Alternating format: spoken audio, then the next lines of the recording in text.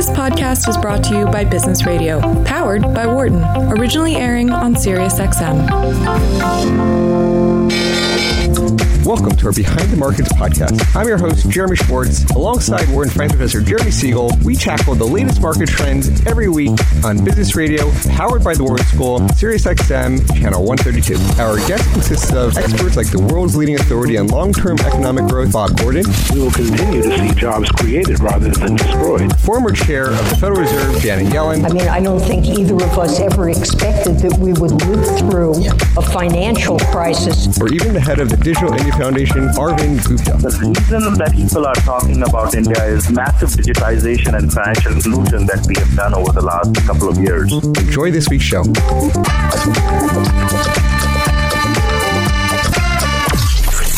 I'm your host, Jeremy Schwartz. I'm going to be here for this segment with James Wood Collins, the CEO of Record Currency Management. James and I have got to know each other 4 or 5 years ago, and WisdomTree and Record have been working with each other for the last 3 years using Record currency research to inform currency signals for dynamically hedged international equity indexes. It's a pleasure to have James here in New York and get a chance to talk to him. Welcome to our show. Thank you, Jeremy. Always a pleasure to be here and always a pleasure to talk currencies. So thank you for the opportunity. I should note our discussion is not tied to the offer of safe investment products, and the views of our guests are their own and not those of WisdomTree, its affiliates. So you and I are sort of very like-minded in the way we approach the world. I've talked a lot about international equities and the sort of currency bet when people go unhedged. Now, a lot of people think hedging is a quote-unquote active decision. How do you guys at Record tell people a little bit about your firm, what you do, and then sort of how you think about currencies generally? Sure. Thank you for that. So we're a specialist currency manager working mostly with institutional clients and implementing bespoke currency strategies. The largest part of that, some $50 billion or so out of the total $57 billion of exposures we manage, is managing currency risk for institutional investors. And really, that's for investors who are looking to separate the decision between asset classes to which they want to be exposed, individual securities and strategies within those asset classes, and then the currencies in which those assets happen to be denominated. And it's really just in recognition that we don't have to accept the currency of denomination when you make an investment decision. That's what creates the opportunity for the sort of hedging overlay strategies that we run for our clients. And I mean, how would you say European clients differ than U.S. clients in terms of just mentality on thinking about currency? Sure. I think there is really quite a significant difference. Certainly in a number of the European markets, certainly in Switzerland, also a number of the Scandinavian markets, certainly in Holland, we've long had significant institutional savings sectors that have outgrown domestic capital markets. There's therefore been a long history of investing internationally. That's true both in equities and certainly in fixed income. If you're looking at corporate credit, you're looking at the full range of sovereign duration, then the US fixed income markets have been a very obvious investment ground for European investors for many years. So I think that significant allocation to international assets has brought with it currency risk, and therefore there is a very long established practice and process of managing that currency risk. Now, that doesn't always mean that every European investor hedges out all the currency in every asset, but there's a well-established discussion to be had about the additional risk that currency brings, whether that risk might ever be compensated, and about how to think about the relationship between currency risk and underlying asset risk. That has materialized in different degrees in different markets. So in Swiss markets, for example, there's a very strong tendency to significantly high hedge ratios. Across euro-denominated markets, there's quite a variety of practice. In the UK, again, there's a variety of practice, but there's really a familiarity with currency hedging. One of the things I always enjoy about coming over this side of the Atlantic is getting to talk to investors about currency who may have fewer embedded views. US investors have long had the privilege of sitting in the world's deepest and most liquid capital markets. Therefore, it's only really been more recently that things like global equity benchmarks have gained prominence, increasingly looking at real assets and other international classes. So the question of currency risk is certainly rising up U.S. investors' agendas, and we appreciate the opportunity to share our perspectives on that. Now, one of the things people say to me all the time is, who cares about this currency hedging that you're talking about? It just all washes out in the long run.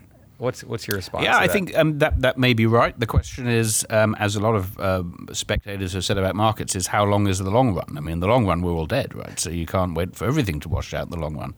And I think, more seriously, if we look from the perspective of some of the largest asset-owning institutions, so think of a classical defined benefit pension scheme, they may well say that, look, we are going to be paying out pensions over the next 30, 40, 50 years. We've got a very long lifespan. So, we understand there will be peaks and troughs in terms of currency movements, but we can see through those.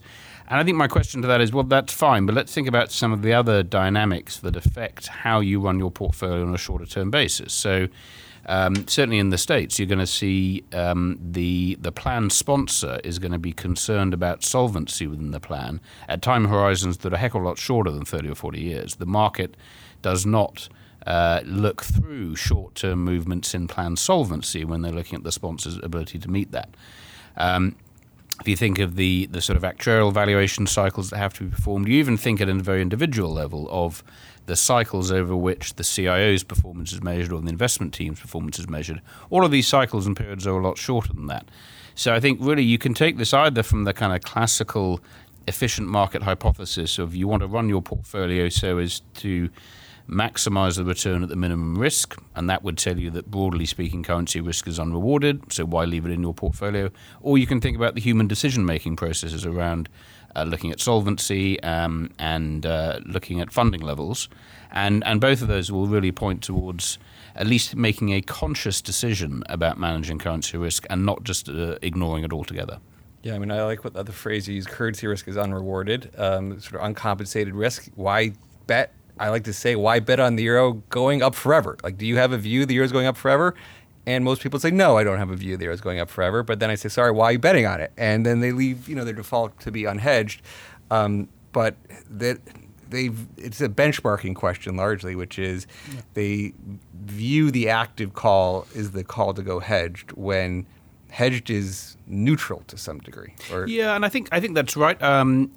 And I think in part that reflects the fact that historically the majority of investment options have included taking the currency risk. So therefore removing it requires an extra level of operation implementation over and above that. And to your point about benchmarks, we also often find there is a reporting disconnect. So if a client, let's say, again, a large institutional client, they're running separate account mandates, they will get one set of reports from their custodian that detail their global equity portfolio and that will give the performance of that global equity portfolio measured in dollars. Now, of course, there are two factors going to that dollar performance. One is how the underlying equities have performed in their home markets, and the other is how the dollar has performed against their currency. But it's very rare to get those things split out. So they'll just get the perception that European equity markets have performed poorly. And it may be that European equity markets have performed well, but the dollar's been very strong, but that won't be obvious. If they do run a hedge, that may then be reported in a separate part of the portfolio. It's very hard to get those two attributions to marry up with each other. So I think that there are a lot of kind of human perception reasons why hedging isn't more widespread. Frankly, it's hard to find really grounded investment reasons why it isn't more widespread, though. Yeah, I'm working my hardest to convince people of the real truth there.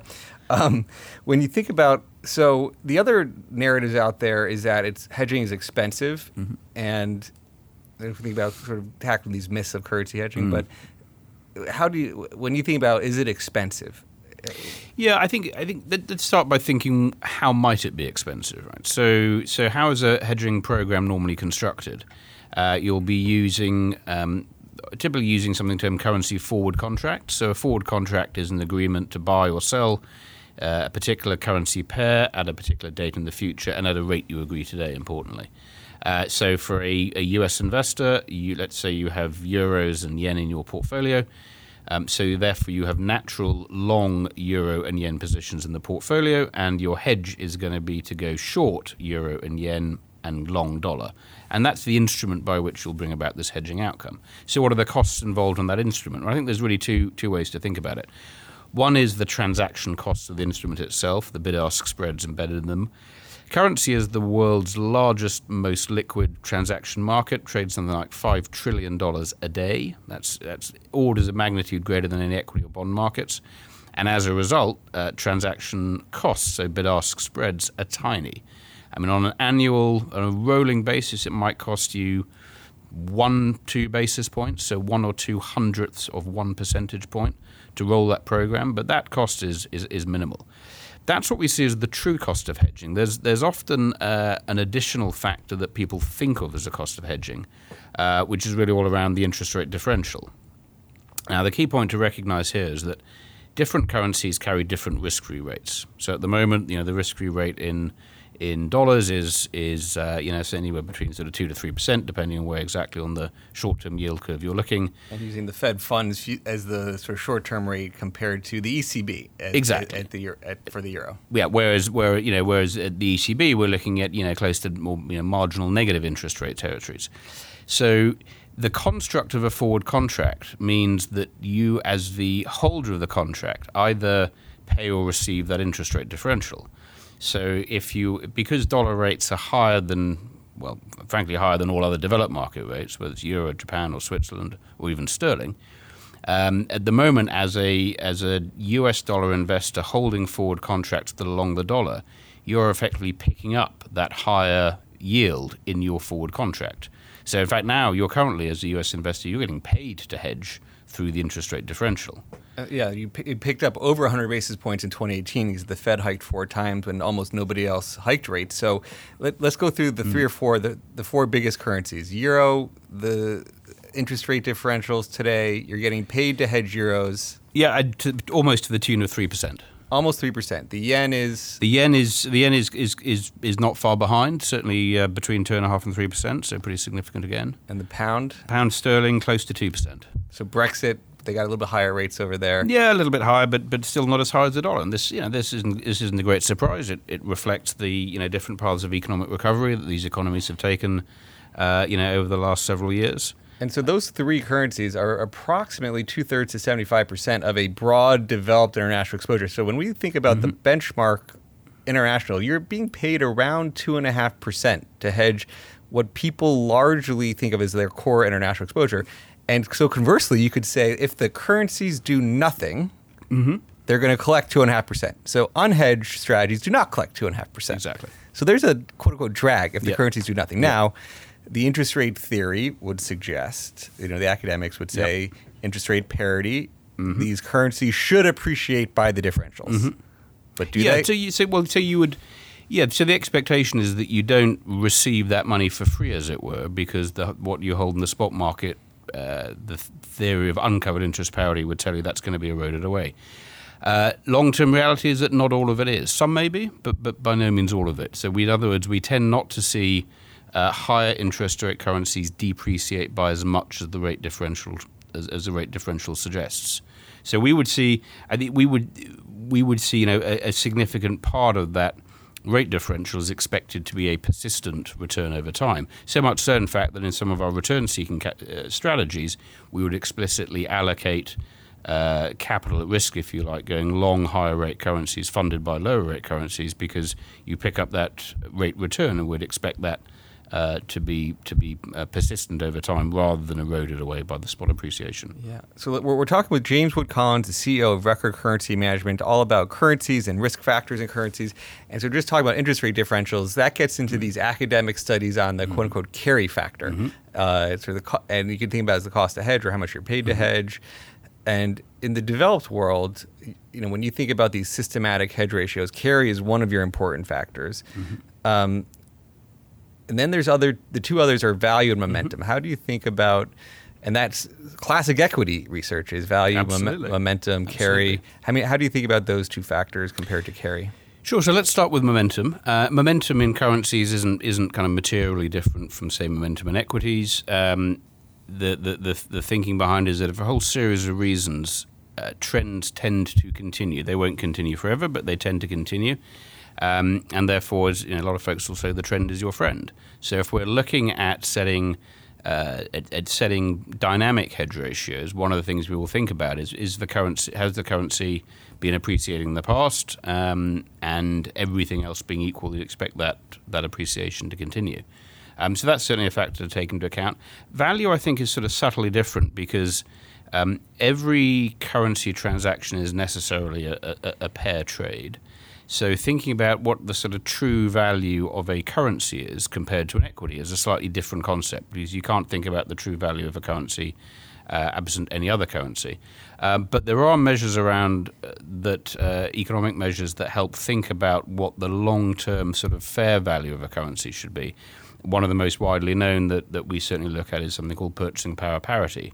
So this is a theory that currency levels should effectively allow, certainly in economies of comparable levels of sort of wealth and productivity, that the same basket of goods and services will effectively cost the same in one country as in another, certainly both, in fact, for tradable and non-tradable goods. And one can measure whether that's the case. You can look at a basket of comparable goods and services in different countries. You can determine whether at current exchange rates those are costing the same or not. And then that can give you an expectation as to whether the currency is sort of structurally under or overvalued. And the second part of the mechanism then is around expecting there to be some sort of correction. In other words, if a currency is structurally undervalued, if that undervaluation persists long enough, that can bring about changes in behavior, not necessarily in investors' behavior, but in kind of real economic arbitrage type behavior. So people relocating auto manufacturing from Japan to the States, for example. And that process. That's not just a Trump tariff situation. That's a a real economic situation. I think there've been auto manufacturing has been moving to the States for a lot longer than some of the current debates around tariffs. And we've always seen economic activity shift to areas where where it has a comparative advantage. But that shift itself can start to erode the comparative advantage. So how does that play out in currencies? Well, it can be the reallocation of resources to currencies that are relatively undervalued can bring about effectively a reversion of that undervaluation. So one way I like to think about it sometimes is that folks are very used to thinking of currency cycles. And in fact, the dollar is a tremendously cyclical currency, or in some ways it's best to think of every other currency as being cyclical compared to the dollar. You can almost think of the sort of currency solar system with the non-dollar currencies being the planets that revolve around the sun that is the US dollar. So we're used to thinking about the cyclical behavior, and actually that helps us think about decomposing a cycle into trend following patterns, which are kind of broadly speaking the sort of straight lines that we see from sort of peak to trough. But that's the concept of those straight lines overshooting fair value, and then these real economic arbitrage forces, when that overshoot has become enough, pulling it back towards fair value. That's where the value strategy plays. It's that concept of trending or momentum causing an overshoot to fair value, and then real economic arbitrage correcting that, and then that correction going on too long. That's what brings about cycles. And you think about like a 20% deviation from fair value PPP as a sort of one of the wider bands that has to shoot through before it becomes like let's say the euro at some point became 20% cheap, and it's getting close to 20% cheap again. Yep. And a lot of people say the dollar is a little bit overvalued today as a broad basis. You got the opposite extreme. You say Swiss franc is way overvalued, but that's always been way overvalued, and reasons for that. Where do you think you are in that dollar cycle? We're in the dollar cycle. I mean, clearly, we've had a good degree of appreciation, as you say, on a kind of broad index basis. It may be looking somewhat overvalued, but I think to think about corrections, you've got to start looking at sort of individual currencies. I mean, it's interesting. We do see quite a sort of mixed picture across the sort of scope for correction with individual developed market currencies. So it's sort of hard to generalize. To your point about 20%, that is very much a kind of rule of thumb, but it's a sort of useful rule of thumb. If you're looking to set up sort of trigger points, then I think 20% has sort of proved to be effective. But it should be emphasized there's nothing kind of that's a sort of useful rule of thumb rather than a sort of externally imposed requirement. Yeah, so you have like this one signal, which is carry, which is so strong in the dollar's favor. And you have value, which is sort of mixed across a number of the currencies. And then you have this like catch-all momentum. Yep. And so I think one of the things that you and I talk about is sort of the aggregate, how much, so a lot of people benchmark to being unhedged. We've talked about sort of the minimum risk, or sort of there's the no risk, no currency risk position is fully hedged. And then there's this half-hedged benchmark in between. That's, you could say, is regret minimization because you don't know which one's going to be better in foresight. In hindsight, it's always clear. But so 50-50, and the more hedged you go away from 50-50, in some ways, these extremes can be predictive. Yeah, I think one way we're trying to think about it is effectively we can try to make a selection for when we think a hedge is more likely than not to be profitable. Yeah. So I think certainly interest rates is very clear, because we know that if the interest rate is in favor of hedging, so if dollar rates are higher, which you said is the case today against all the sort of developed market currencies, then we know if nothing else were to happen, you as the investor will simply pick up that accrual from having the hedge in place. You don't need any further spot movement. Clearly, if the dollar strengthens further, so much the better. If the dollar weakens, then as you said earlier, you've got a sort of buffer within which it can weaken without destroying that accrual. So the interest rate signal is a very clear determinant of profitability in a hedge. I think with momentum, again, we're trying to say if that currency has been strengthening recently, then everything else being equal, you expect that to continue strengthening. So again, that's an indication that the hedge could be profitable. And then the same value, I think we're asking ourselves, has the deviation become strong enough so that we would expect it to reverse? So out of those three signals, value is probably the one, is the only one that isn't binary, right? So in other words, interest rates will either be higher in the US dollar or in the overseas currency. It's conceivable they're going to be exactly the same to a fraction of a basis point, but that's pretty unlikely. So that will point us one direction or the other. Momentum, one of the two currencies will have been strengthening against the other, so that points us in one direction. Value, there is a kind of neutral ground. You mentioned the sort of 20% threshold. There's quite a significant area either side of fair value where it isn't evident that the elastic band, if you like, has been stretched far enough that it's going to snap back. So we do have a sort of neutral ground concept in when we think about value. And in that, we'd probably default, as you said, to the kind of half-hedged position as a sort of position of least regret. We've talked a lot about equities, and one of the interesting things is just where the narrative is so different is bonds, where the standard narrative is, why would I ever bet on the euro when I go buy German bunds at negative 50 basis points? Because you could collect some carry, and you're actually not so different than U.S. Talk about the dynamic today with carry that you earn from hedging the bund, and where you are compared to the 10-year in the U.S. Yep, certainly. So I think you're right. I mean, the start point there is very few U.S. holders of global fixed income would want to do so on an unhedged basis. And that's partly, I think, taking into account the role that fixed income plays in the investor's portfolio. It is meant to be a low volatility, predictable return stream asset. So introducing the unpredictability and the volatility of currency deviations is going to be unhelpful. So even before you get to things like kind of interest rates, there are good grounds for consistently hedging out currency risk in fixed income. It's only in equities, I think, the dollar is always going to go down forever. It's funny. In equities, I think it becomes the thinking becomes a little more confused. I think to be fair to investors, in equities, the underlying volatility of the asset class is that much higher. The incremental volatility contribution is lower. Exactly, it's kind of harder to notice. But there is a degree of sort of kind of peer group behavior. In other words, if the typical view is to benchmark yourself to an unhedged index. Sorry to get back on equities. So staying on fixed income. I mean, what is the dynamic in the markets today where you and I were talking offline about just the treasury yields compared to if you go buy JGBs. And so talk about what some of the pensions are doing. Sure. So I think there's two dimensions to this, right? The first is recognizing that the forward the interest rate priced into the forward contract is effectively adjusting that risk-free rate. So German risk-free rates are clearly, Eurozone risk-free rates are negative at the short end. So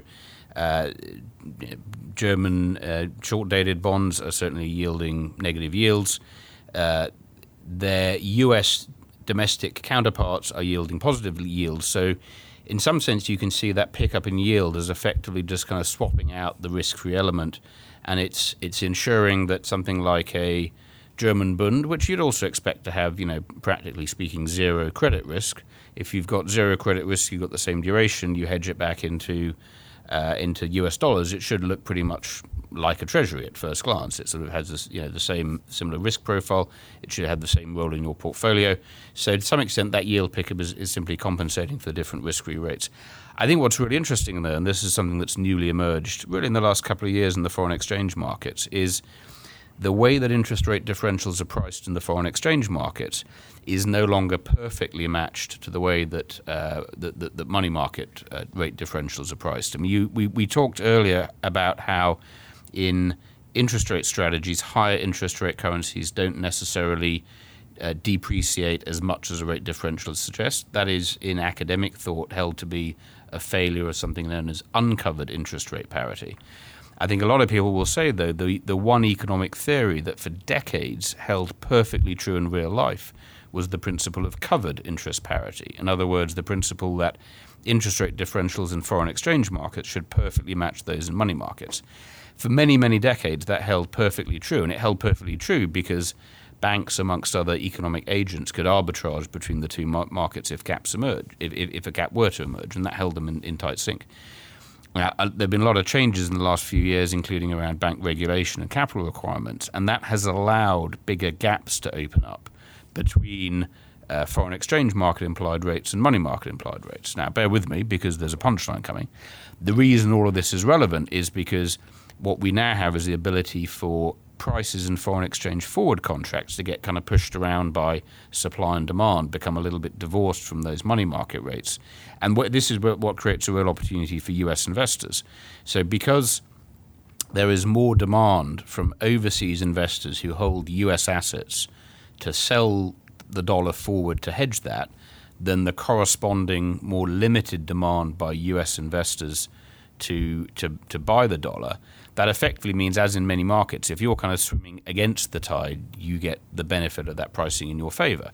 So if you are a US investor and you're willing to, instead of holding treasuries, to hold a similar duration Bund or JGB, a Japanese government bond, and then you hedge it back into dollars, you're actually going to pick up the benefit of a more positive interest rate differential in that hedging contract than in the money market. So you can look at adding, depending on the maturity and the duration, the point in time, you may be adding 10, 20, 30, even more basis points to your yield in what's effectively a synthetic dollar deposit. So this is this extra 20 to 30 basis points of yield pickup that you, just because of the amount of hedging that's demanded from in Europe, globally compared to the U.S. and it's, you gave the example of the bonds, but it's the same instruments that you would hedge if you're hedging equities. It's just not thought of in this covered interest rate parity terms because it's the same forwards that are being used to hedge. But there's this extra premium from hedging today. It's a yield pickup. It's a yield pickup. Now, it won't be around forever, and to some extent, those investors who exploit that yield pickup are performing the same functions that banks historically did in arbitraging. And if enough investors are taking advantage of that yield pickup to effectively match the, if you like, kind of the sort of supply of dollars coming out of investors in the rest of the world, then you'd expect those two markets to come back into alignment. So it won't be around forever, but it is a really neat opportunity that certainly a lot of global bond managers and others are paying close attention to. Now, we're running out of time, but we've talked mostly of things that apply for the developed world. And when we talked about carry value momentum, and I know in the emerging markets, we do some work together, and there it's different in EM. It's more of a momentum market than a carry and value market. Maybe talk about what makes EM unique. Yeah, I think there may be two ways of talking about this. One point I tried to make, and maybe I didn't bring it out enough, but is that some of our qualifications around the sort of cyclical nature of developed market currencies really takes into account that you've got currencies that are at the same long-term secular stage of development. You've got countries at the broadly similar long-term sort of productivity attainment. They may vary from year to year. They may cycle around each other. That creates a sort of cyclical behavior. When we're looking at emerging markets, we're looking at a fundamentally different dynamic, because we're looking at countries whose development growth, whose GDP growth, whose GDP per capita growth, so sort of productivity growth, is significantly higher than that of the developed markets. So there's a catch-up process going on. And I sometimes think it's from a currency perspective, rather than talk about emerging markets, we're better off talking about converging markets, because those markets are converging with the developed world in terms of productivity. That convergence process alone is expected to make it profitable to hold the currency, maybe in the spot movement, maybe in that yield pickup. And it's worth noting that while we're used to dollar rates being high compared to other developed market currencies, dollar rates are still pretty low compared to local market interest rates in most of the emerging world. So what that means is the arguments for kind of consistently hedging out emerging market currency risk are very different. And in fact, most investors would say that the default position logically is to hold emerging market currency, because unlike developed market currency, it is a rewarded risk. And that's one where I would say, again, the narrative is, well, that its cost high. That's when I agree. Like in EM, the last 2 decades, some of the work we did with you showed 4% a year cost to hedge. Oh, yeah. And I mean, that's come down because of the Fed. So maybe it's 2% today versus 4%. But you're still giving away a significant part of the yield, and it is a rewarded risk that you're giving away. And so, how do you think about momentum as the signal that works there? Yeah, well, I think if we think back to those 3 signals we're used to in developed markets, again, carry isn't going to give us a lot of information because we're looking at sustained higher interest rates than dollar. Value doesn't give us a lot of information because we know these countries have got different productivity levels. It's that gap closing up that you want to exploit. Momentum is the one, though, that's very interesting, because I think a lot of investors like picking up effectively the yield pickup from holding emerging market currencies for most of the time. But what you want to do is then avoid being caught in a drawdown, either a country-specific drawdown, like maybe we particularly saw through Turkey last summer, or kind of broader drawdowns that we've seen in prior periods. And that's where we think momentum can play a part, because a momentum strategy can be calibrated to aim at picking up that drawdown early on in the process. Now, you'll never catch it right at the beginning, because you need some of your signals to start flashing red before you put the hedge in place. And there's a risk, in fact, that you may end up kind of predicting a drawdown that doesn't happen. So like everything else in investing, right? This is uncertain rather than a guaranteed outcome.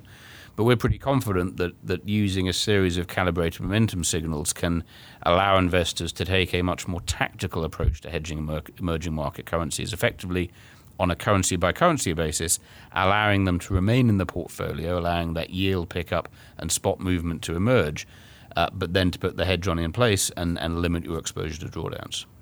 James, it's been a fun conversation. We ran out of time, but thanks for joining me on the show today. Well, thank you very much for having me. I've enjoyed it too. Thanks for listening to the Behind the Markets podcast. If you want to learn more about WisdomTree, visit wisdomtree.com. You can also follow me on Twitter at Jeremy D. Schwartz. I'd like to thank Patty Hall for producing our live program on SiriusXM channel 132, and our podcast producer, Daniel Bruno. Join us next week for another edition of the show. For more insight from Business Radio, please visit businessradio.wharton.upenn.edu.